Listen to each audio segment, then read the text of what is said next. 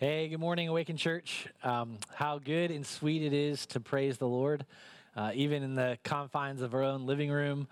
So, really glad you guys are tuning in. And if you don't know me, my name is Andrew Roberts. I'm one of the pastors here at AwakenChurch. And I'd like to just begin this time with a word of prayer. Lord, we just thank you, Father, for your grace and your goodness. And we pray for our nation. Even as the death toll rises, God, would you comfort people? Lord, would you heal people? And Father, would you be with people, pointing them to the truth that is your love and your sovereignty and your goodness. And Lord, we just pray and ask right now that you would just come into our homes, come into our living rooms, teach us your truth. God, give us hope and comfort. And Lord, we pray all this in the name of Jesus Christ. Amen. Well, again, welcome, and really excited you guys are joining us. I wanted to kick off with just something that we've been doing the last couple weeks, and that is for all the kids joining in. We wanted to give you guys an opportunity to draw some pictures. And this week, we're going to be finishing our Sermon on the Mount, which is from Matthew 5 to 7.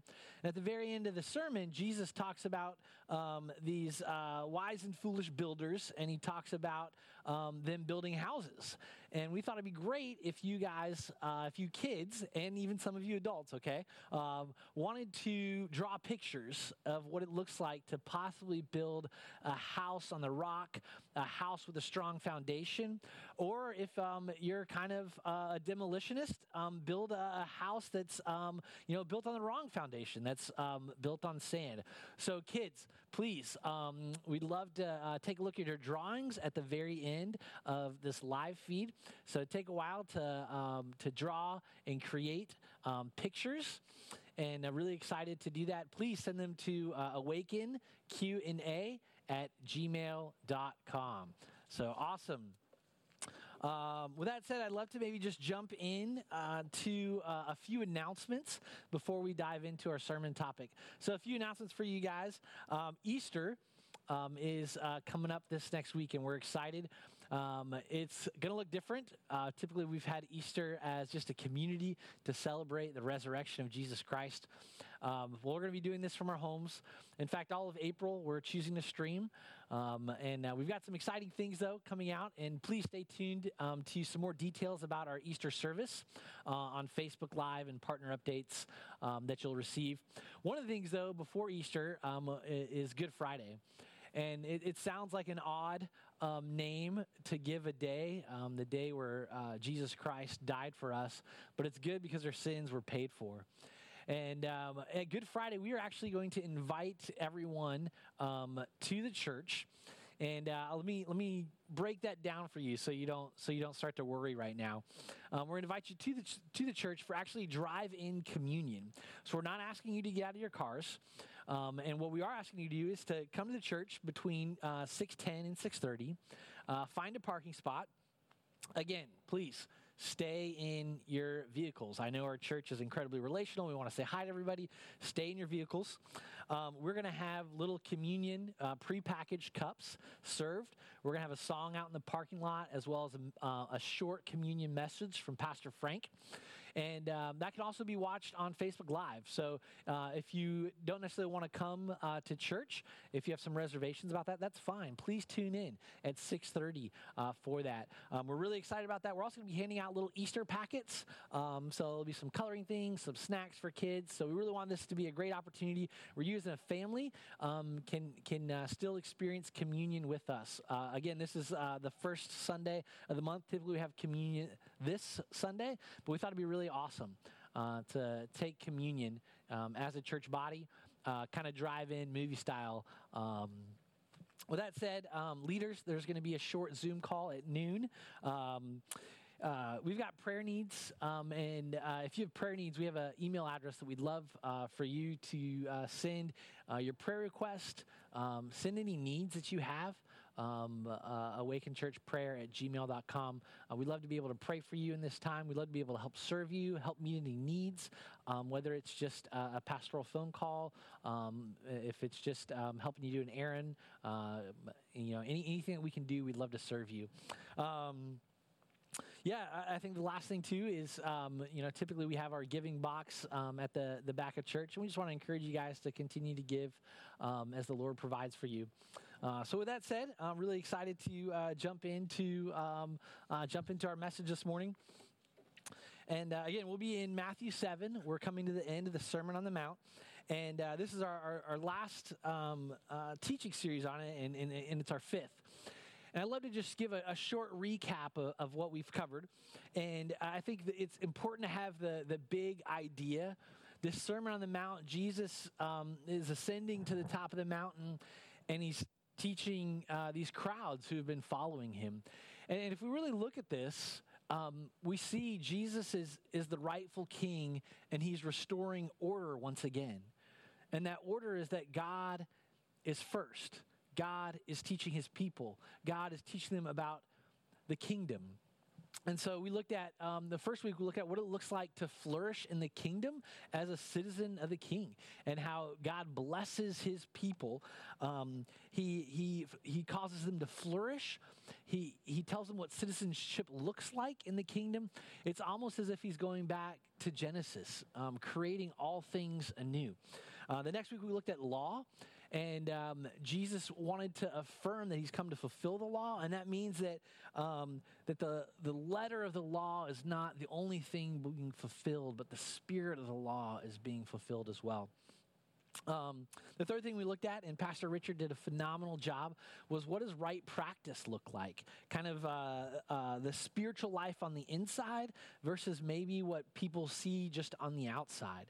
And he did a phenomenal job. Last week, Stephen took us through some more ideas, particularly on what it looks like to not judge others, and what it looks like to love others, and that how these are just a foil that oftentimes we can slip into patterns of judgment when God has called us to love. My favorite quote from the time, and Stephen, this was great. He shared, when you judge someone, it's like you're pulling the pin on a hand grenade, but you're unable to throw it. And I just thought, wow, that really just spoke to me and really just encouraged and challenged me that, man, if I'm judging someone in my heart, really I'm just causing destruction in my own life. And that was just a great thought, Stephen. Thank you so much. And this week we're going to look at wisdom. Jesus is going to close out this sermon with wisdom. And I think what's really cool about this, if we look at everything that Jesus has done, he's gone through the law, he's gone through the prophets, and now he's going to go through what wisdom looks like. And if you look at the Old Testament, that's actually what the Old Testament is comprised of: law, prophets, and wisdom. And Jesus is teaching from the mountaintop as the king who's able to teach rightly all three of those things. So if you have your Bible, if you have your phone, Matthew 7, 15 through 29 will be our text. There's three stories. There's three wisdom stories. There's three guiding stories. And I think we all need a guide in this life. And one of these things that Jesus does in all three of these stories is he invites the audience to use their imaginations. And I love how we're having kids draw pictures, because that's exactly what Jesus wants the audience to do. He wants them to sit and listen and engage their mind, to use their imaginations, to take these words that he's teaching them and to actually build mental pictures. And so my hope and prayer is that we would do the same as we read from the sermon, that you begin to build a mental picture in your brain. If you like to doodle, by all means, because Jesus wants us to know what these pictures are. He wants our imaginations to be filled with what it looks like to have the wisdom of God and the wisdom of Scripture at our fingertips. I will say this: all three of these stories, all three of these wisdom stories, all three of these guiding stories have a common theme. And this common theme is appearance versus reality. Adornment versus substance. External versus internal. So if you'll join me, let's go ahead and read our first story. Beginning in verse 15 of Matthew chapter 7.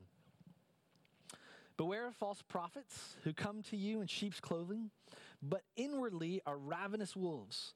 You will recognize them by their fruits. Are grapes gathered from thorn bushes, or figs from thistles? So every healthy tree bears good fruit, but the diseased tree bears bad fruit.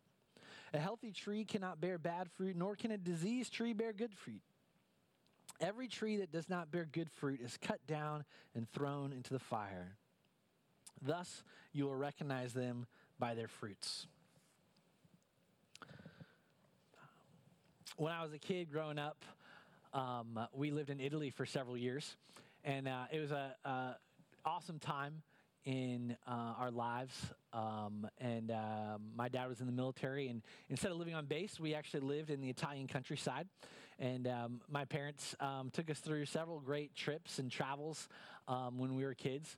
And I remember going to, in the mountains of northern Italy, I remember going to a cherry farm. And the cherries on the trees were delicious. We were able to go through and pick them. And if you know anything about cherries, cherry juice stains. And so all of us kids are just stuffing our mouth full of cherries, making sure we're not eating the pits. And it's really good. We're getting cherries all over us. I think my parents had a great time just watching us, or they did a really good job being patient with us. I'm not sure what it is. But I remember that those cherries were just the best. And then I come to America, and we have these cherries that you buy at the grocery store that are kind of like artificial. And they're bright red. You guys might know them. I think Chick-fil-A likes to put them on top of their milkshakes. Anyways, I don't like those cherries. I feel like they're fake. They're artificial. It's not good fruit.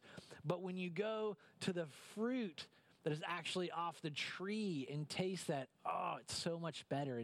And this is what Jesus is talking about. He's really talking about beware of false prophets.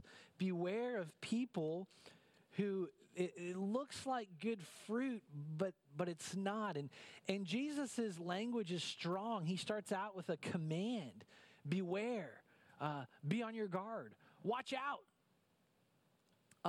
He's putting emphasis in this. He's concerned for the people listening to him that somehow another false prophet will come and teach them something else. Because you see, Jesus is looking at himself as the fulfillment, as the Son of God of all of Scripture. He is the great prophet, the true prophet that the law talks about in Deuteronomy 18, that Moses tells is going to come after them. And so this word, when he says beware of false prophets, this is our story number one.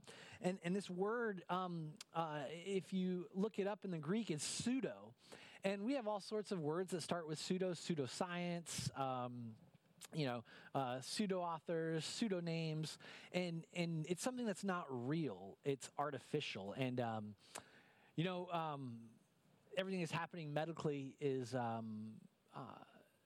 deeply concerning. And if for whatever reason you were concerned about your health, you would want to go to a doctor. And you would hope that doctor was a doctor, an MD, not that they had kind of they were an internet specialist. You don't want your doctor to be like, yeah, where'd you get your degree from? I got it from WebMD.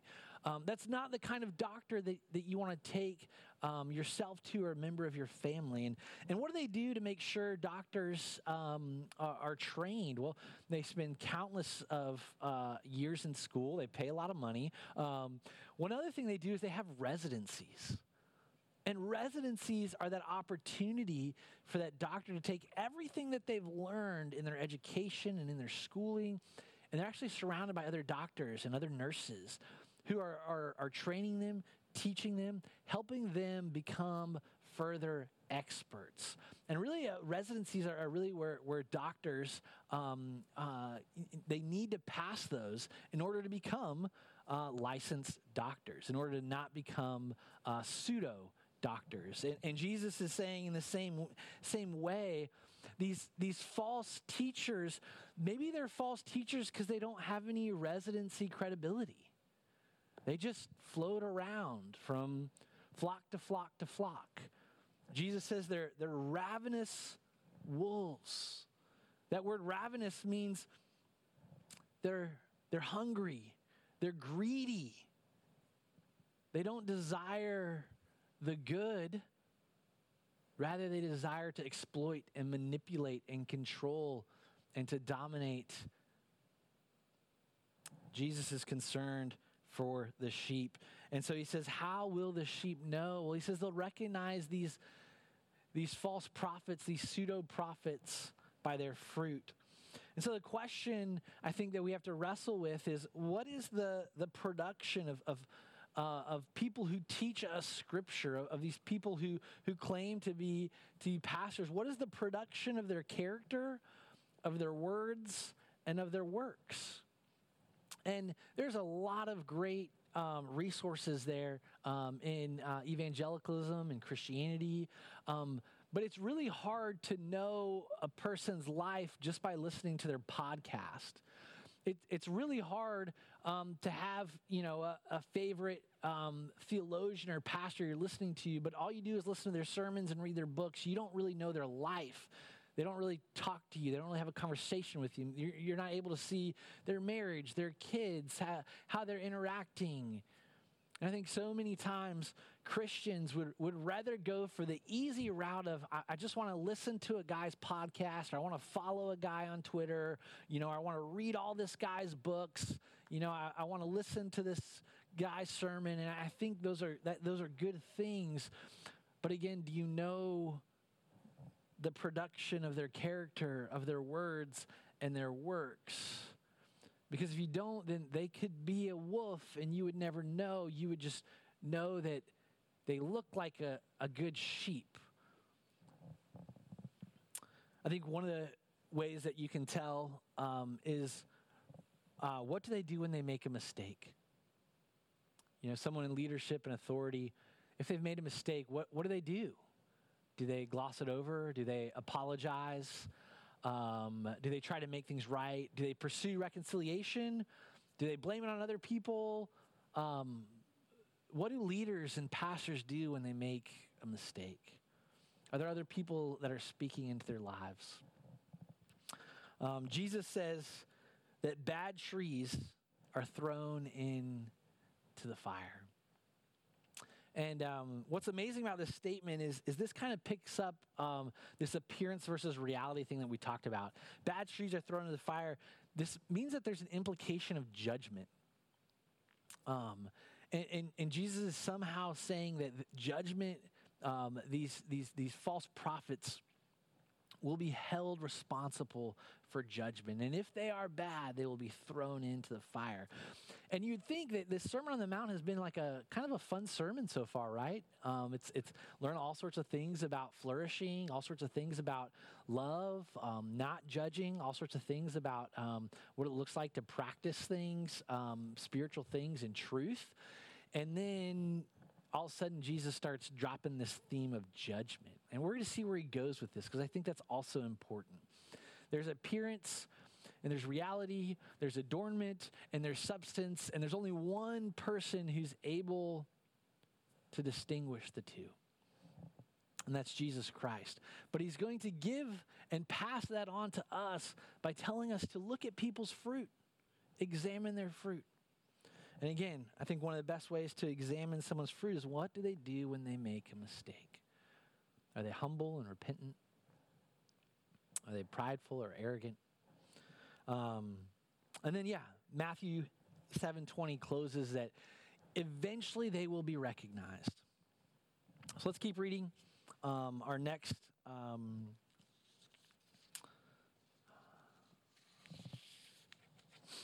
Our next passage is Matthew 7. We're going to start in verse 21.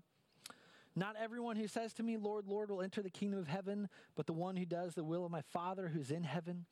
On that day, many will say to me, Lord, Lord, did we not prophesy in your name and cast out demons in your name and do many mighty works in your name? And then I will declare to them, I never knew you. Depart from me, you workers of lawlessness.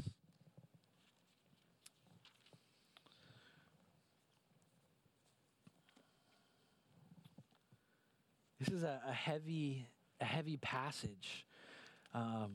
Again, there's a passage centers on what Jesus calls these workers of lawlessness. There's an appearance versus reality theme threading through here, and it starts off with a certain familiarity, does it not?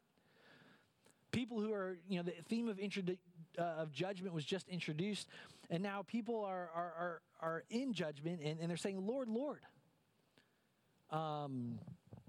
And they're saying, we've done all these things for you. We've done all these mighty works for you. And he says, I haven't known you. I'm not familiar with you. And I think this is challenging to us because I think these workers, they were familiar with the identity of the king and the work of the kingdom. And I want to give you guys a little bit of cultural context for this. So in the ancient Near East at this time, when there is a new king who's coronated or a new king who comes to power, oftentimes the wealthy, the noble families, the people of means, and even the poor classes would come to his coronation. They would swear fealty. Fealty is like a medieval word, but they would say that they owe him allegiance. They would say that they will fight for him. They will basically say, you are the king, and we recognize that. Again, in the ancient Near East, oftentimes that meant they gave tribute or homage or would bow down before him. And so I think what's important to say is, see, these people, these workers, they know there has been a coronation of the king, but they have not come to confess that he is king. And I think there's a lot of people, perhaps even sitting in pews, who they know there's a coronation. They know Jesus has come and said he is king, but you see, they've never confessed him. They've never bowed down before him. They've never recognized the work that he has done to be crowned king over them. And so instead, they run around the kingdom doing whatever they want, even referencing the king, even doing the works of the kingdom. But they've not confessed the king. And so then they come to judgment. And what do they do when they're confronted with their lack of a relationship with the king? When they're confronted with their lack of a confession of the king, they immediately turn to their works. Look what we've done for you. We've cast out demons. We've done many mighty works in your name. And Jesus says, depart, for I never knew you. Again, Jesus is elevating himself. This is a command. It's not like, oh, see you later, or you guys have to leave my presence. Depart, I never knew you. His word now is equated not only as a king, but as a judge. And if we understand what this means in biblical times, only God was allowed the right to judge. And here Jesus is equating himself as judge over them. The reason why is they're called to depart because they have not known the will of the Father who is in heaven. And so I think this begs us to ask the question from verse 21, what is the will of God? What is the will of the Father in heaven? And this, this question is talked about often. I know many people who've just asked, what's the will of God for my life? What's God's will? John 6, Let's read 2 verses. This is in verse 29, John 6:29. Then Jesus answered, "This is the work of God, that you believe in him who he has sent." Several verses later, John 6:40. "For this is the will of my Father, that everyone who looks in the Son and believes in him should have eternal life, and I will raise him up on the last day." The will of God is to believe that he has sent Jesus Christ, his Son, his King, his Judge, that God has coronated Jesus Christ so that all men would confess and believe in him. This is the will of God the Father. Again, the coronation has taken place. In fact, we are going to celebrate that coronation next week. But the question for you is, have you confessed that coronation? I'll share a story with everything that's happening in our culture with this pandemic. The church has responded in a lot of ways. One of the ways that the church has responded, and trust me, my inbox is getting blasted left and right from like random places I subscribed to like 9 years ago, and I'm like, oh man, unsubscribe. And I'm seeing just a lot of things, and I clicked on something and it had another link to something, and the church responded. This pastor responded with, being woken up in the night, having a dream, having a vision, and then really feeling like he's got to mobilize people to pray and to pray for heavenly things, and to pray for leaders, and it wasn't really, there wasn't a whole lot of mention about the gospel or Jesus. He was just telling people to do this and do that and do that because of his experience with God. And I think that put some alarm bells in my head. And then the next thing that put alarm bells in my head was, if you really want us to succeed in this, you're going to give us money. And as I'm prepping through this, my heart is just like, well, that's what a ravenous wolf looks like. Someone who's only talking about their experiences, who's only trying to get other people to work, and someone who only wants money from the flock. And it just struck me that their fruit was evident.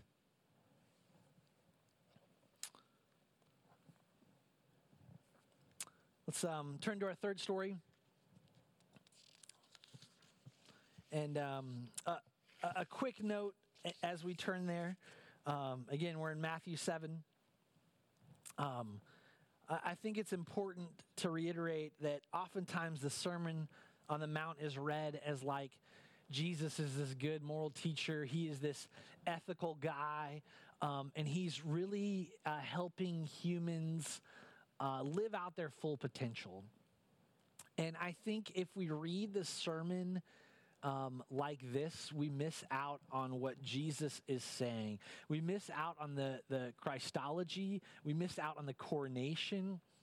We miss out on what the language of the text is trying to teach us. We miss out on what God is trying to teach us. And that is this. In these wisdom passages, it's the same thing that God was doing in the Old Testament. God alone is wise. God alone is sovereign. God alone can judge. And Jesus is doing the same thing. He alone can judge. He alone is the wise king. He alone has the wisdom that is greater than that of Solomon, and he is in our midst. So this is not an ethics class. This is Jesus laying out coronation language. This is Jesus requiring a response from us. And that's what wisdom literature does. When you read wisdom literature, it's not just like, oh, that's cool. Like, okay, that's the story of a foolish person. That's the story of a wise person. Like, oh, neat. Like, it's not like wisdom literature is this like tick-tock, fool person, tick-tock, wise person. It's asking you to make a response. So let's read this last passage from Matthew 7. Everyone then who hears these words of mine and does them will be like a wise man who built his house on the rock. And the rain fell, and floods came, and the winds blew and beat on that house, but it did not fall because it had been founded on the rock. And everyone who hears these words of mine and does not do them will be like a foolish man who built his house in the sand. And the rain fell, and the floods came, and the winds blew and beat against that house, and it fell, and great was the fall of it. This story is found also in Luke. And doesn't it capture your imagination?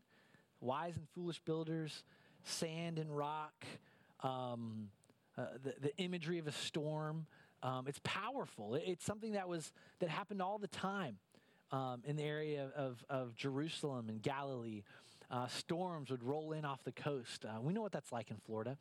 And I wanted to share, I pulled up a really good treatise on what this looks like. It's written at about a kindergarten level, but this is the Three Little Pigs. I think it's a great kind of analogy. It's not scripture, but it's a great analogy of what's happening. You see, there's these three pigs that they leave home, and they decide to kind of build a neighborhood together. They're brothers, and they want to hang out. The only problem is there's this wolf spying them from afar, and the wolf's hungry and would like some bacon. And these three pigs have to build a house. And so one of them builds it out of straw, one of them builds it out of wood.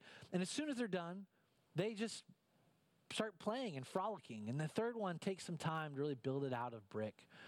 And I think we all know what happens. The wolf acts as the storm, and the first two pigs' homes are destroyed, but the third is not. And I'd love to have us just look at this question, is what makes a man wise or foolish? Because again, Jesus is wrapping up this sermon. Matthew is coming to the end of this discourse. And this is the question that is presented to us. What makes a man wise or foolish? What's interesting is both builders are given the same condition. Actually, when you read the text, it's beautiful. Both of them are faced with, the winds and the storm slamming against the home, the rain, and it's the exact same. It's a parallel structure, but their outcome is far different. And in biblical times, oftentimes a storm was a way that God showed his judgment. He was often depicted in the Old Testament as kind of riding on the wings of a storm, on sweeping away enemies. And I think this is important to note that Jesus is likening this flood to judgment. And a person's work, a person's home will be revealed. It'll either be swept away or it'll remain.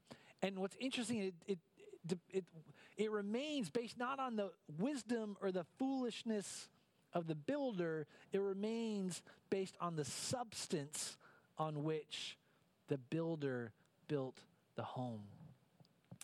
You know, the greatest calamity to face man is not this pandemic. The greatest calamity to face man is not COVID-19. The greatest calamity to face man will be the judgment of God. And Jesus, with absolute certainty, through this beautiful, simple story of two builders who are building on different foundations, is saying judgment will be coming. And Christ places himself as the wise king, and he says, you've got to hear my words and do them. Hear my words and do them. The rock, Jesus Christ, is readily available to build upon. In fact, in the area of Judea and Jerusalem, the same building materials were available to everyone. They just would need to go dig a little bit to find where to dig in to the rock. The same is true.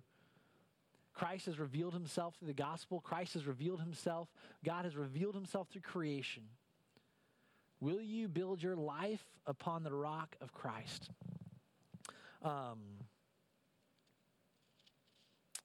When Jesus says, hear these words, he's not just talking about like cool story. There's an element of obedience. When you ever hear the language of hearing in the Old or New Testament, there's this underlying assumption that if you're wise, you will be obeying. I'm reminded of the story we just summarized about the three little piggies. You see two little piggies thought it'd be fun just to play outside, to maybe acknowledge that there was a coronation, a danger, an enemy somewhere, and a king somewhere, but not to build their house on the rock. See, they would rather frolic and play and hang out and not treat seriously the words of Jesus Christ. Church, are we treating seriously the words of Jesus Christ?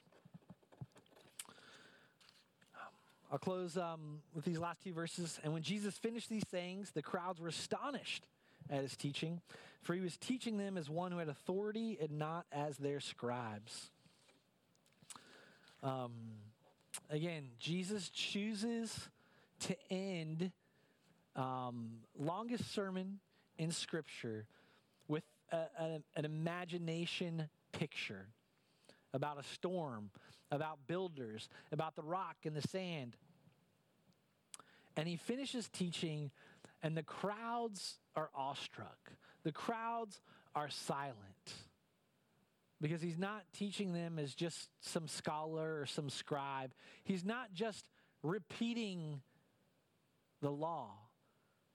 He's saying, I am king, I am judge, I am wise. Will you obey and follow me?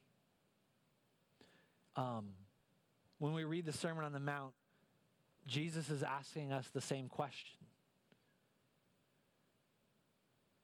Do you believe that he is wise, that he is king, that he is judge?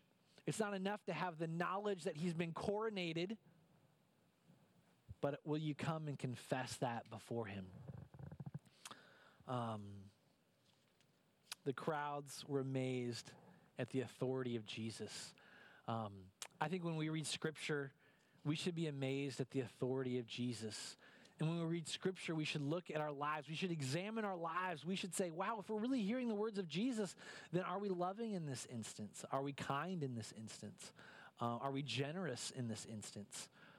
Because we want to be hearing the words of our King, of our judge, of our sage, because they have authority. I don't want to be playing in this world and losing the authority of my King. And my prayer for us as a church as we close out this sermon is that we would not forget the authority of Jesus. He's asking for a response. I pray that when you read Scripture this week, that as you read, you'd be confronted with that idea of Scripture alone is wise and it carries weight and authority and meaning and truth in your life. And are you treating God with authority, or are you trying to amuse yourself like little piggies? I'd love to invite a friend, a pastor up. For those of you who've never met Vashi, some of us goes by Walter as well, Nemenchek. He was a pastor at our church, helped plant and found campus ministry, AwakenChurch. And about a year ago, he made the difficult decision to actually step back from pastoring. Not because of any serious sin or anything like that, but he wanted to be wise and focus on some things in his life that he felt like God and Scripture were calling him to focus on. And so he's an engineer during the week, a fisherman on weekends. But Vash, I'd love to have you just share some of your story. It's been probably about a year since you had a chance to really share with our church. I'd love to have you share. Thanks, Andrew. I appreciate I got to follow three little pigs, and I don't think we're 6 feet apart, so we're violating social distancing here. But I'll share the story. This is a great passage. Every foundation is designed to support the structure that's built on it. So when the engineers are designing any sort of foundation, whether it's a spread footer, a stem wall, pile supported, it doesn't matter what it is. The expectation is I'm designing this so that support the structure on top of it. It could be a house, it could be a skyscraper, it doesn't matter. The expectation is we need to support whatever you build on top of it. And if the foundation is weak or the foundation doesn't, everything that's built on top can crumble. So, like you mentioned, I'm I was pastor at AwakenChurch for 19 years. I am a partner in a local engineering company as well. I've got 5 wonderful daughters that are 14 to 25 years old. I've been married almost 27 years now in a few weeks. So all these amazing things. And I have 2 grandchildren in the last year. So all this really cool stuff that's gone on in my life. I've really been blessed. And but I truly love serving the church. Serving the church, serving God, shepherding God's people is one of the most enjoyable things that I've ever done. And I really embrace and just love God's people, his bride, and all that means.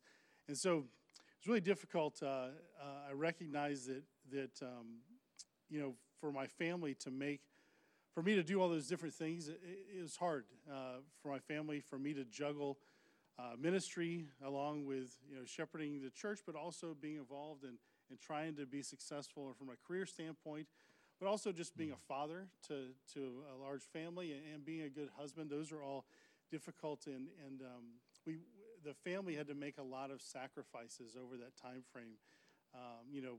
From passing up promotions to missing lots of people's birthday parties for birthdays because of mission trips or other obligations and responsibilities, or just asking my wife to homeschool 4 or 5 kids at a time while she's discipling young women and using our house for ministry, and me being gone a lot for just all these things take a toll. And I really all those sacrifices, they were done with joy, but what I didn't recognize is it was taking a toll on the relationships, not just in the family, but even relationships in the church. So like you mentioned, about a year ago, I stepped back from pastoring here at Awaken, and that was really not because of any a crisis or some sort of big fall. It was really a lot of subtle concerns from you and Andrew and Richard. You, Frank, and Richard, but also just even for me. I recognize that I'm struggling with different areas. There were some things that had gone on, circumstances that were very evident to me that, hey, you're having a hard time here. And out of love from you guys, I felt that love, I felt that care, I felt that shepherding that, hey, Vosh, you should really reconsider some of your priorities or reconsider how you're using some of your time.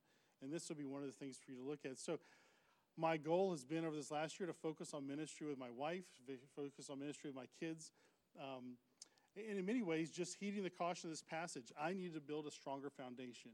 My foundation was exposed. If you look at the next slide, there's a picture here on the left. This is Hurricane Matthew that hit Volano Beach. It's right where my wife grew up. The picture on the right is one of Volano Beach. Literally a block from where my wife grew up. A lot of these houses fell into the ocean. Some of them, withstood, but you can see they have problems. On the left is our trip to Mexico Beach and the mission work, the relief work that we did, helping out people there. And a lot of those homes, there's nothing left. There's very few that even stood in. And so you can see that some of those houses did not survive the tests. And even the ones that survived, some of them it was exposed. What the problem? There was concerns, there was issues associated with. So for me, my father-in-law passed away 2 years ago, and it was traumatic for people in our house, but it's still traumatic. There's still a lot of emotions associated with that. But what was really exposed was my relationships were not as strong with some of my kids. I did not care and minister to my family like I think God wanted me to. And some of the trials that were associated with that just brought to light, hey, there's some things that you should do different. And so I've been looking at, over the last year and taking really to heart what it looks like for me to live in this new paradigm. It's been tough not being as involved on the front lines of ministry, but I'm also recognizing that most of the concerns I had were for me personally. They were, hey, Vosh, these are areas for you to grow.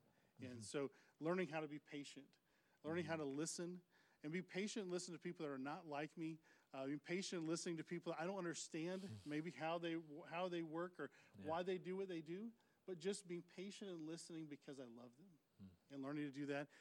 For me, also is a battle with emotions, especially with anger. I recognize that it was easy for me to turn to anger when I didn't understand or I couldn't wrap my head around things, or that it was a scenario that I just didn't know how to deal with. That I would turn to anger versus turning to the Holy Spirit and asking for the fruit of the Spirit to lead and guide me through those times where I truly couldn't in my head figure out what to do, but I know God knew what to do. Yeah. But instead I would turn to anger and other things in my flesh, and that's been really hard. And also just to respond first in love. It's so easy for me to be judgmental, but to recognize that Jesus always responds to us in love. He loves us first, and then he goes and he changes our lives. He loves us first, and then he helps us to grow and to mature. And it's really difficult, and challenging for me. So, I recognize I can't control outcomes. I can't control, I don't even need to control the outcomes. That's really on God's step. Yeah. But I can control my attitude. I can control where my heart is, and I can ask, hey, Jesus, I'm going to focus on you. I'm going to let my ministry flow out of my love for you, not out of a title, not out of obligation or duty or responsibility. I'm going to let it flow because I love you, and I'm going to minister to the people out of that love. So, Jesus says here, like you mentioned, the key to all of this, to this whole sermon, was that you not only hear these words, but you put them into action. That's the challenge. And when you look at the examples of the Sermon on the Mount, so much of it is the tester of our attitude, the tester of our heart. He's exposing, it's not just what we do, it's how we think about. It's what our mindset is, how we're approaching the different things that are going on in life. That's where the test is. That's where the foundation is being tested. So how do you respond like Jesus would versus responding according to our flesh? So, when I teach, I'm very practical. I think about, well, what's the practical thing for me to walk away? What's the practical thing I can share to you guys? I'm sharing a testimony, but I look at James when he says that we consider it joy when we face trials, for the testing of our faith produces perseverance, and perseverance finishes its work so that we may be mature, complete, lacking in nothing. To me, that is so powerful because that's what trials are. They're testing the foundation. They're testing what is going on. Those trials God gives them to us for the purpose. The purpose is so that we would be mature, that we would be complete. We'd be like Jesus. Jesus he's given us these examples. So my question to the church and to the folks listening is really, how is your attitude with the trials God's given you? That for me was the big thing. What was my attitude like? And am I joyful or am I judgmental? Do I have resentment or anxiety? Do I focus on others being blessed, or do I focus on my own? What am I getting out of this? What do I look? Am I choosing the hard path or the easy path? Am I choosing to be lazy or all these different things? And so, I think when you start asking yourself that question, you can look at your foundation. You say, well, does my foundation need repair? Yeah. And for me, it was evident. I think it was a good decision to make. It was a hard decision, but it was evident. Hey, my foundation needs some repair. I want to build on the solid rock of Jesus. That's the key. And so, I asked myself when I study the Sermon on the Mount, what words of Jesus do I need to embrace? How can this change my attitude? And am I trusting him to do that work? It's really God working in and through me. It's Jesus transforming my life. He wants me to be mature and complete, lacking in nothing. And for me, it's in many ways just saying, I'm going to humble myself and submit myself, God, to growing in you. And that's been my experience. It's a quick, quick snippet on the last year. And I'm so encouraged. I appreciate the opportunity to talk, Andrew. Thanks, Vosh. I think it was good for me to hear that. And it's really, what do we do with the words of Jesus? And Vashi has been following Jesus for over 30 years and in leadership and in ministry and a husband, a father, and was like, hey, I need a little bit of work here. And the reality is we all do. We all need to do a little foundation repair. And so maybe there's something in your life right now that you're thinking about. And Vashi has just been vulnerable and honest. It's hard to step back from leadership. It's hard to step back from authority. It's hard to step back and admit that you're vulnerable and weak and need to work on things. But that's one of the things that he's done. And maybe you can take some hope and inspiration from that, because I think there's all things that we need to work on in our lives. And yeah, the question is, are we going to allow the Holy Spirit to work on that? Because we can adorn ourselves and look great and not know the words of Christ, or we can dig into the substance of Jesus Christ, the rock of our salvation, know his words, and allow those words to shape us, to form us, allow those words to help us dig deep and build our life into Scripture and build our life into the will of God.